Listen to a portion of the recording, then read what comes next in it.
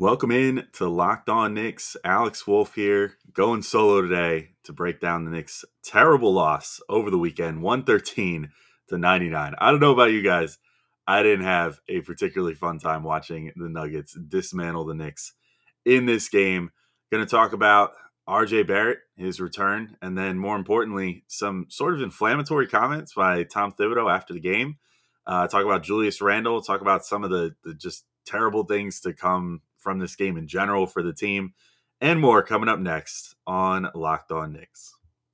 You are Locked On Knicks, your daily New York Knicks podcast, part of the Locked On Podcast Network, your team every day. And I think we see Willis coming out. There he comes right now. Starks without a five. Ewing for the win. Yes! Puck left. Now fires it. He's good. And he's fouled.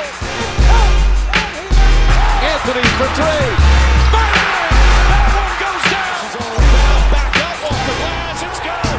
RJ Barrett. Becomes infectious.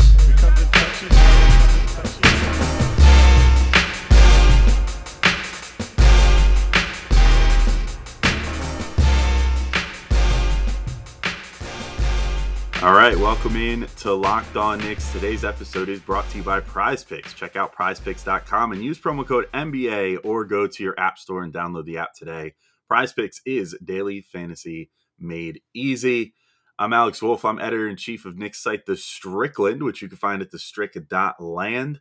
And I just want to thank you guys for making Locked On Knicks your first listen every day. You can find us on all your favorite podcast platforms, as well as now YouTube. And if you're listening to this in pod form and wouldn't mind just hopping onto the Locked On Knicks YouTube, drop us a subscribe, drop us a like, maybe even like seeing mine and Gavin's faces every day and you want to start switching over to video.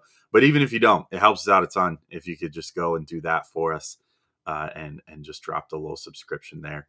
But at any rate, as I said in the intro, the Knicks lose 113-99 to the Nuggets. Not a fun game by any stretch.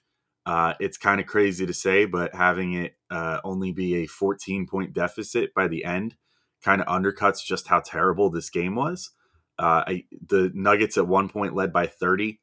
The Knicks were only saved by the fact that they had a 7-point advantage in the final quarter and managed to pull themselves together a little bit in the third quarter to make it so they only lost that quarter by 10 points. But basically it was like they had a bad first half and then had the most third quarter of doom of all time. And just, I think their biggest run that they gave up in the third was like a 22-3 run or something like that to start the quarter. It was just despicable. I mean, it's terrible to watch as a fan. It's getting really exhausting to see them come out and just give so little effort like this. And I mean, I'm not even kidding you when I say that pretty much no player did anything that was overwhelmingly positive in this game. Normally you get at least one takeaway where you say, okay, even in a bad loss, okay, this was a bad loss, but at least so-and-so played well. And I guess maybe this is like part of evolving from being a fan of a team that is a lottery dweller every year to a team that actually has some expectations for once and made the playoffs last year and is expecting to make the playoffs again this year. But, I just struggled to find a single silver lining in this game from any player. It seemed like the entire team basically just came out not wanting to play basketball and preferring to have had the day off. Whereas the Nuggets came in losers of 7 of their last 8 games, and they're short Jamal Murray. They've got a lot of injuries on that team. Michael Porter Jr. is out, obviously. They have injuries on that team right now to some key players, but they still had Nikola Jokic, and he came out looking like he wanted to get a win too. And the Knicks did not follow suit. I'll start. I'm not even going to bother with the game recap. You don't need to hear about it. Like I said, it was pathetic. It was terrible. The Knicks lost by a ton and never looked like they cared. So I'll just get into some individual notes more so than reliving that hellhole of a game. So RJ Barrett did return. He spent the last game and a half out with the flu, I guess, like a stomach bug. It seemed like maybe puking his brains out or something. I don't know. But at any rate, I mean, I thought he had a somewhat decent return, but what stole the headlines after was Tom Thibodeau really sort of challenging RJ publicly in his comments after the game, which was, I mean, Tibbs was clearly angry too because he sent Julius to the podium first, which I have no doubt was like a this is your team, you speak for this loss. I'm not going to talk about it first kind of thing. But then once he got to the podium, had some pretty incendiary comments about RJ. But RJ had 13 points, 5 of 13 shooting. He was, I think it was 1 of 7 from 3 though, which was ugly. And that is what spurred Tibbs's comments. So I'll just read them out here. This is I pulled this out of Mark Berman's story. So shouts to Berman for transcribing. But Tibbs said, it's similar to last year. I have a lot of confidence in RJ being able to work his way out of it. When you throw in he's been sick, and to me, you get rhythm when you work. Last year, he got going when he started coming in every night to shoot. So there's no notion that you work sometimes. You got to do it all the time. So get back in the gym, get back to grooving your shot, shoot a lot of threes, and you'll start making more. I don't know. I mean, I thought maybe it was a little unnecessary to take that shot there.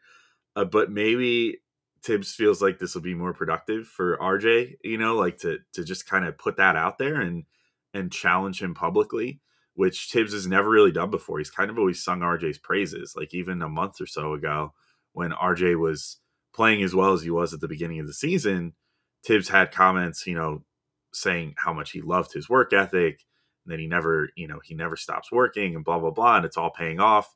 Now the worm has turned a little bit. Now he's saying that RJ is not working enough, that he's not getting shots up late at night and everything.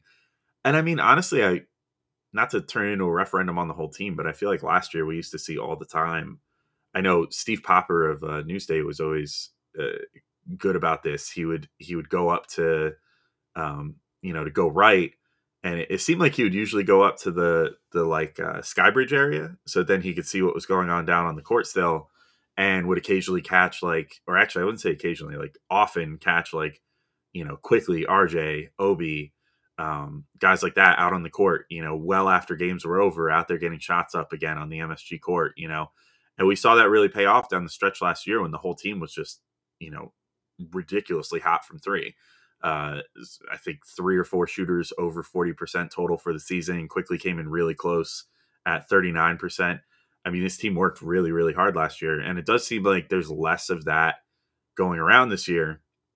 And where that starts or ends, I guess, is anybody's guess. Julius Randle got so much credit last year for the team working as hard as they did after that Players Tribune piece came out about how Kobe had inspired him and all this other stuff. And now I feel like we're just not seeing as much of that this year. So, but Tibbs felt the need to specifically call out RJ here. Of course, he was asked directly about RJ's shooting struggles, but it seems a little odd that he made that sort of comment because it's not a very Tibbs thing to do. But the thing here, though, is, I mean, RJ's slump is really bad right now. I looked up the stats for the pod here, and he's shooting over his last 13 games, 33.3% from the field, 25% from three, 67.5% from the free throw line. I mean, I think that he's almost getting to the point where we got to start worrying that this is as bad or worse of a stretch than his worst stretch last year. Like from games 2 through game 28 last year, he shot 41.1% overall, 25.8% from three, and 74.5% from the free throw line. So I think that actually sort of, if you look at that first number, the overall field goal percentage, I think that sort of underscores what the main concern is here, in that last year, at least when the three wasn't falling, he was still shooting over 40% overall. This year, he's shooting at 33% in these last 13 games. And I mean, some of the numbers are a little concerning here. So I checked out Basketball Reference. He's actually shooting 62.1% at the rim, according to Basketball Reference, which is not too bad. But his numbers from 3 to 10 feet are 25%. And his numbers from 10 to 16 feet is 31.6%. And both of those are really putrid. He's also, according to Basketball Reference, shooting 49% on layups, which is also not great. I understand not all layups are made the same, so some of those are going to be contested, some of those aren't, but anecdotally, just from the eye test, I've seen RJ blow enough wide open or relatively wide open layups this year to say that his finishing around the rim has become a huge concern. And it was something that I was starting to think he was getting better at early in the year. And now he seems to have taken a massive step back to the point where I almost feel like he's currently shooting. Well, it's not even an exaggeration to say. Right now, he is shooting worse in every facet than he did in his rookie year, even. And I- it's I don't know how to explain it, because it seemed like he was turning a corner, like he was getting so much better, and then everything seems to have just fallen off a cliff. And I was concerned for a little bit that there was too much like your turn, my turn going on with Julius Randle and Kemba Walker, to where RJ wasn't getting as many good looks and wasn't being involved in the flow of the offense as much, that sort of thing. But I mean, his last few games that he's played, or the last couple times he's played without Kemba Walker out there, which, I know is only like a game and a half right now, but they've been looking to get some looks set up for him, and he's just not able to capitalize on that. And so that's been a pretty concerning trend for him. But basically, we're going to need to see a turnaround like what we saw in January or February of this year, and really quick. So maybe Tibbs was just kind of trying to bring that out, but like, it is really, it's just disappointing in general to hear something like that from Tibbs publicly about any player on this team. Although he said things about the team as a whole that sort of reflect that lately. But this team's calling card of last year was hustle, work ethic, defense. And it seems like all that's kind of just gone out the window lately, which is not great as a fan to see the team that you thought was going to make their living on being hard workers again, just in general, kind of dropping the ball in that regard. But I'm going to take my first break here. Just to let everybody know that today's episode is brought to you by Prize Picks.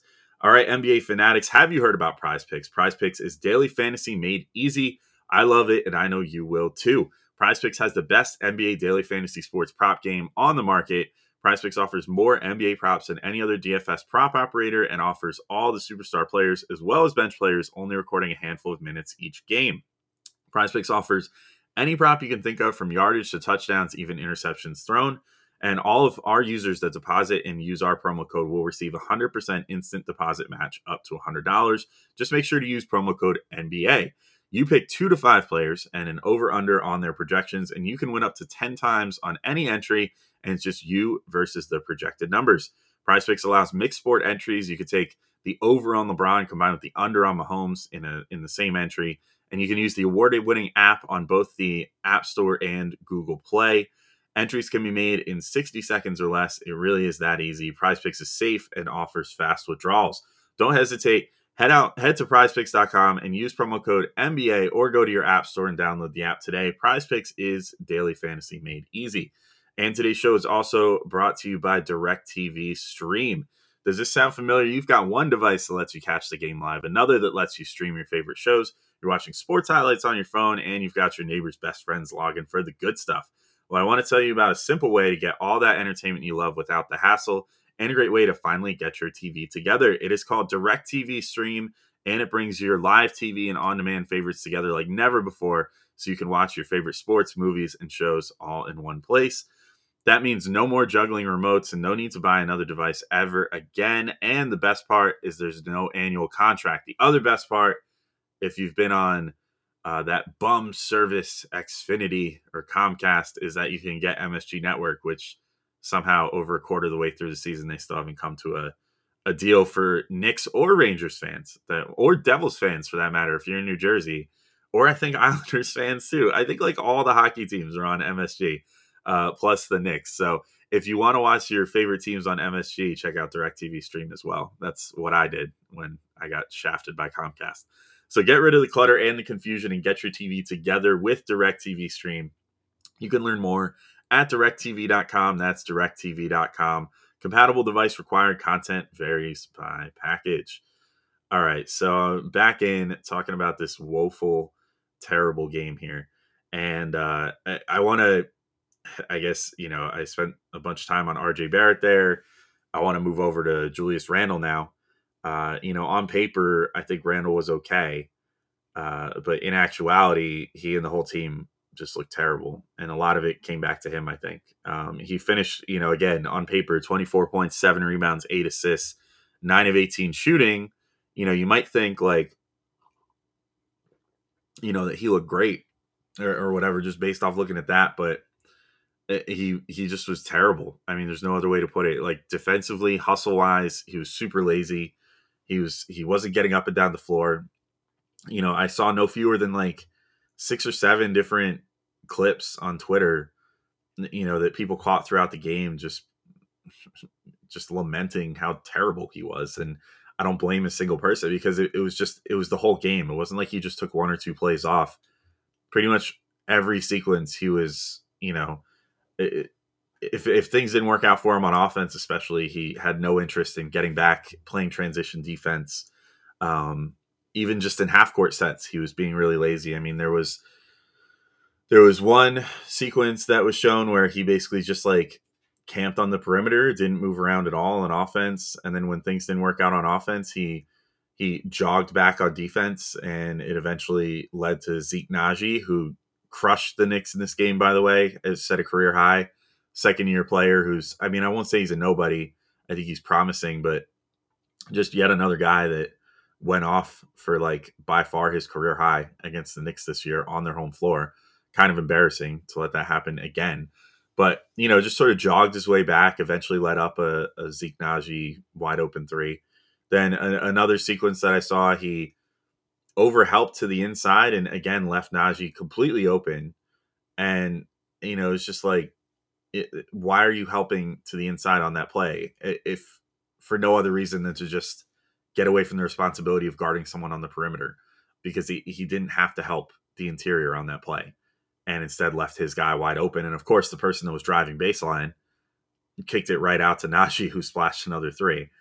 And there was another sequence too where he basically just let Jokic walk right by him, without putting up a contest at all, despite having positioning to at least make it so Jokic wouldn't get a wide open layup, and instead kind of just made the business decision and not try at all. It's just, it's getting bad as far as Julius's body language and stuff in certain games. And the worst part is that it's not like he does this every single game. He by and large lately had been looking pretty good, but then all of a sudden one of these games just comes out of nowhere where he just looks like he doesn't care at all. And you just want to say to him, like, take him by the shoulders and shake him and be like, Julius, like, what are you doing? Why are you playing like this at this point? Because I don't understand it. I don't get what his rationale is as far as how his effort just comes and fits in spurts like this.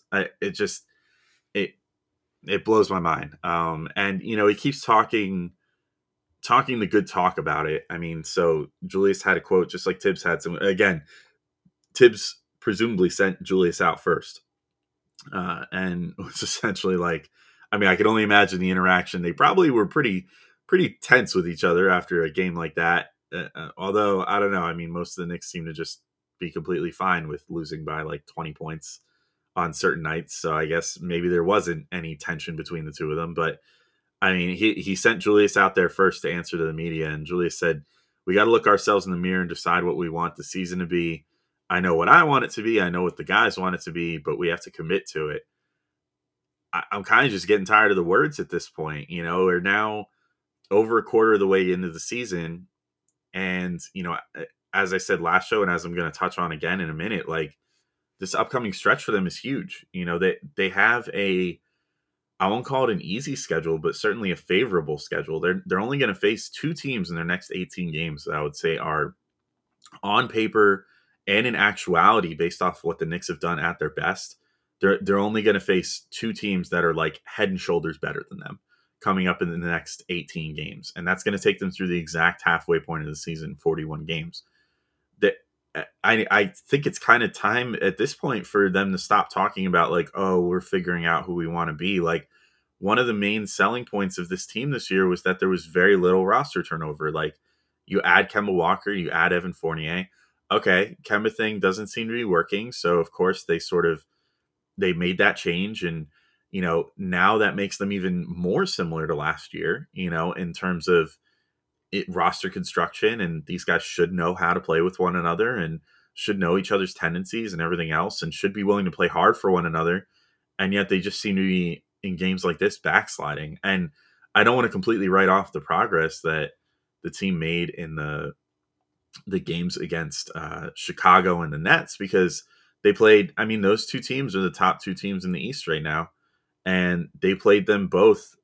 Chicago wound up being a 2-possession game, but more or less they played those two teams within 1 possession. And, some sketchy officiating and things like that, maybe could have swung those games a different way. And, maybe if they won those 2 games, then we'd be talking a little differently right now, because they wouldn't be a game under 500. And maybe, this would just be like, oh, well, this is kind of a letdown game after a big win over Chicago or, the Nets or whatever. But it's not just that, that there's so many, the season has just been all what ifs at this point. It's been, well, if they had beaten Orlando those 2 times at home and not gotten embarrassed by them. And, if they had, won those other games against those lesser teams. Well, if Ricky Rubio hadn't gone off for, his career high and like hit 8 threes. Well, if Miles Turner hadn't done the same thing and hit 7 threes, if this other guy hadn't gone off for a career high and blah, blah, blah, it's just at a certain point, these things start to add up. And, I've said, like, I've made those same excuses and I've said those same things, but I'm starting to hit the point where I'm thinking like, okay, but this team needs to really take those losses to heart. And I don't think they are. I think they're just thinking that everything's just going to solve itself at a certain point. And, we keep hearing the quotes from like Randle and others being like, well, all we got to do is go on a run and then we'll be good. And it's like, you can't approach the season that way. Like, oh, we're just going to coast until we just go on another 9-game win streak like we did last year, because 9-game win streaks don't normally happen and they're not guaranteed at all.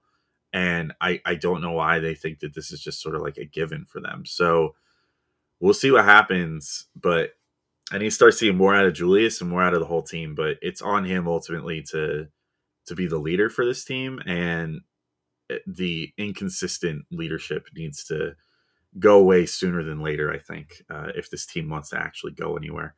But I'm going to take a quick second, let all you guys know that today's episode is brought to you by Built Bar. And this holiday season, grab the protein bar that tastes like a candy bar, or even better than a candy bar. Built Bar, filled with so much holiday goodness, rich with decadent flavor, covered in chocolate, but amazingly low in calories, sugar, net carbs, and fat, and high in protein. You get the best of both worlds, delicious and healthy. There's so many flavors, you'll have a hard time choosing. We have raspberry or mint brownie, cherry or double chocolate, cookies and cream, or peanut butter brownie. I'm rocking with cookies and cream there, even though peanut butter brownie is also delicious. Built Bar gives you that extra fuel you need to bust down those mall doors and battle all the holiday shoppers. Or if you're just standing in endless shopping lines, Built Bar can give you that extra something to keep you going. So throw one in your jacket pocket or purse. You never know when you're going to need it. Because it's the season of peace and love, don't bring up your favorite Built Bar flavor at family parties. People are so passionate about their favorite flavor, they'll fight for it and things could get out of hand. You friends with Santa? Well, tell Santa to throw a few Built Bars in those stockings. With so many flavors, they'd make anyone's Christmas morning a happy one. Want to cozy up with something warm? Here's a holiday secret. Dip your Built Bar into a piping hot cup of cocoa. Let it melt a little and give your beverage a bit of that Built Bar flavor. They're all coated in 100% chocolate, by the way, so it works pretty good.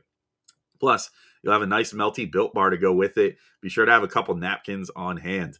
Like some of those marshmallowy treats around the holidays, you need to get your hands on Built Bar Puffs. They're light, fluffy, and marshmallowy through and through. Different flavors all covered in chocolate. They taste so good, you won't believe they're filled with protein. I recently had the ruby chocolate one. Game changer. Very good stuff. So go to Built.com and use promo code LOCKED15 and you will get 15% off your order. Again, use promo code LOCKED15 for 15% off at Built.com. And today's show is also brought to you by BetOnline.ag. BetOnline has you covered all season with more props, odds, and lines than ever before as football season continues to march towards the playoffs. Not for the Jets or Giants, though, unfortunately. BetOnline remains your number one spot for all the sports action this season.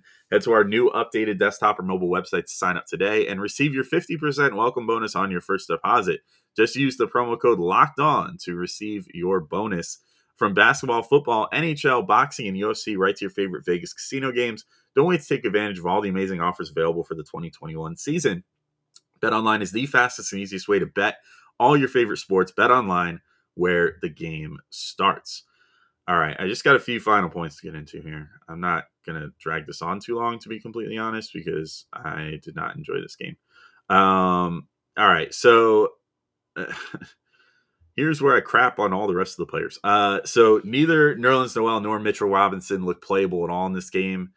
I say that is still one of the probably biggest Mitch supporters out there still.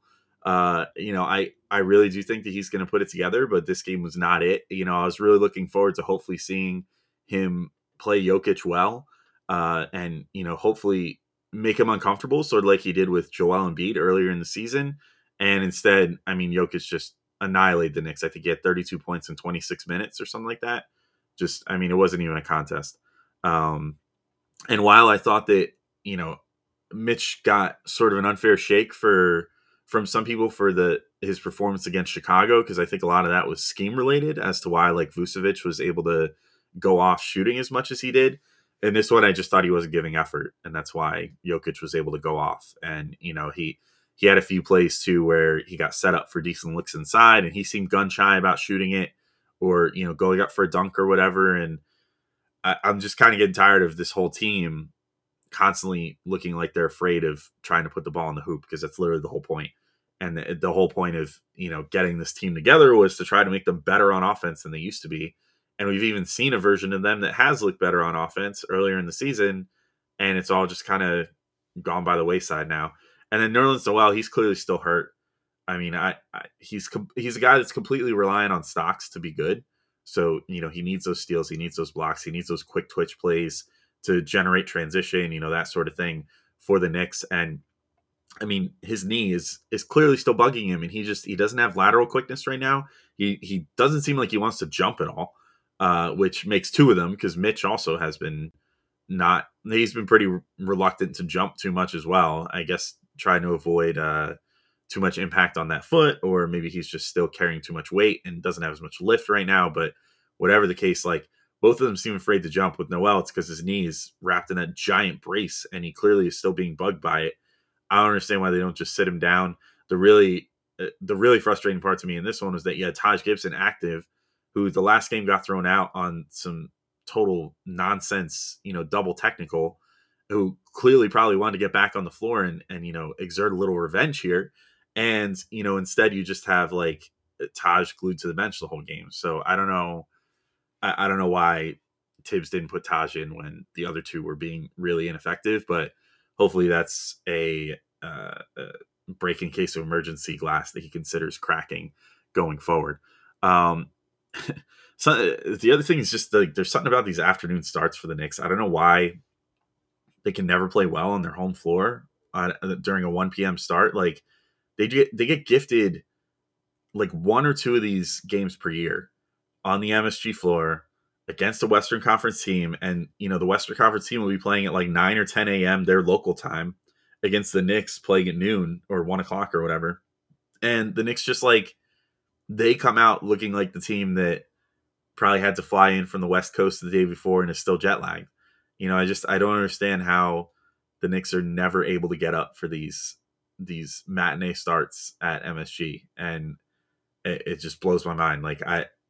I don't know if it's, what everybody always talks about, oh, the players live up by the practice facility, so they've got to, get up earlier or whatever. But I don't really want to hear it. You can get up at, 10 o'clock for a 1 p.m. start or whatever, and, throw your clothes on, get to the arena 2 hours beforehand at 11 and be totally fine to go for a 1 p.m. start. And I don't know. The Knicks always just look like they're completely lethargic and just dead on their feet during these afternoon games, and I don't understand it. I feel like they should be, of all the games, these should be the ones that they crush in. But I can still remember burning in my brain last year, I believe it was last year, the Kings game where they just got totally embarrassed on their home floor. And, it's just what are you doing? These are West Coast teams. You should be taking advantage of the fact that they're probably sleepy, but whatever. Next, like Emmanuel Quickly and Alec Burks, I thought were basically non-factors again, which just really can't happen. This team is going to be so reliant on them now that you've decided to bench Kemba Walker, which is a decision that I fully stand behind. But like, you can't then have the other guys going, a combined three of, I think Quickly and Burks went to combine like 3 of 11 or something in this game, and were completely ineffective. You just can't have that. That can't be happening when you just bench the guy that was like your highest profile free agent pickup of the last X number of years. Also, like Rose too, just wasn't really doing much either. I mean, he had on paper a pretty decent game, but I didn't find anything that he did on either end to be compelling. Like he wasn't trying to break down the defense as much. He wasn't trying to get guys moving, making as good a passes as he usually makes. It's just, it seemed like everybody was kind of going through the motions. That brings me to the other thing, which is, the biggest takeaway I took from this was that this team just needs to move more. Like on offense and defense, this is the case, but I'm going to zero in on the offense here. Like, it was just so much your turn, my turn, ISOing, doing nothing. I mean, the Knicks had, I think, 1 or 2 24-second violations. They had a ton of possessions where the clock ticked down to like 1 or 2 seconds, and guys were still playing hot potato, trying to be like, oh crap, well, I didn't come up with anything, so here, you shoot it. It's just, I can't believe how many times we've seen that happen over the last number of games. And it seems almost like the Knicks have a rule, like, sometimes teams institute rules during practice or whatever of like only X number of dribbles allowed. You just have to make passes before you find your shot, blah, blah, blah. It seems like this team has the opposite rules of that, where it's almost like, okay, only 2 people are allowed to move at a time. Everybody else has to stay completely statue still, like they're playing like a offensive game of red light, green light or something. And, by like Squid Game rules, or they'll all get shot in the head if they screw up or whatever. Because it's just, you'll have like a Julius 2-man game with Burks or Fournier, or sometimes RJ or whatever, or RJ will run a screen with Mitch. So I don't recall seeing an RJ Mitch screen in this game, which again is crazy because that's always been one of the best plays to get both of them going. But like, Julius will be running a 2-man game, and every single other person is just camped around the perimeter doing nothing. And, I can understand wanting to run a 4-out offense or whatever. That's fine and good, but, you need to set some back screens. You need to, occasionally run like a double screen up top, or like a Spain pick and roll or something, like anything to just get like 1 or 2 more people involved and get the defense moving around a little bit, because the Nuggets essentially didn't have to try on defense. And then you wonder, oh, well, maybe that's why they had so much energy on offense to just come out here and destroy the Knicks on that end of the floor, because the Knicks were, offering zero resistance on defense, but also weren't making them work at all on offense. They were playing this stationary brand of basketball. It was just really ugly. And it really makes you yearn for, I keep going back to this, but the preseason, when they looked so much better, or even, the first few games of the season where they were moving around more, they were actually like playing together and whatever. And I guess it's got to be partly on Tibbs, but it's got to be on the players too. I mean, I think that he's trying to just challenge them to do it themselves, because he's like, I think he treats these guys like, he doesn't treat them like kids. He treats them like, adults, like professionals that should have some pride in their work and whatever. But maybe he's got to start cracking the whip a little harder, or what. Like, I don't know what it is that is going on with these guys right now, where they're just so, like, for lack of a better term, lazy, just like all the time on the floor, not seeming to want to move or do anything. It's very frustrating. But I mentioned this briefly a minute ago, but the next 18 games are really going to be huge for the Knicks. It takes them to the exact halfway point of the season. They're not facing any teams that they're facing 2 teams, Golden State and Milwaukee, that I would say are like unequivocally better than them, period, done.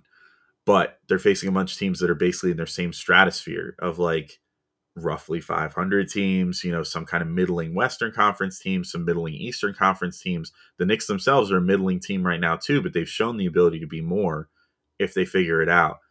I think that this next stretch is basically going to define the season, because I think if they come out of the next 18 games at game 41 and they're still roughly where they are now, which is like let's say they're maybe even a game above 500, I don't think the back half of the season is going to go too well for them, because they need to come out of this stretch strong, because their back half of the season is really hard. They have a really long West Coast road trip at one point. There is a stretch from like February through March, I think, where they face, I forget, I looked at it before the season, but like where they face like 8 or 9 contenders in a row, and teams that are still considered contenders now, not just teams we had preseason, pegged for contenders. And it just in general, their back half of the season is going to have a lot of West Coast games, a lot of games against tough opponents from their conference or otherwise. It's not to be taken lightly. And as we've seen recently, unfortunately, the Knicks seem to be taking everything lightly. So hopefully they are able to get themselves in gear. But that's all I care to talk about here. I can't believe we've gone for this long, quite frankly. So Gavin and I will be back tomorrow, reunited.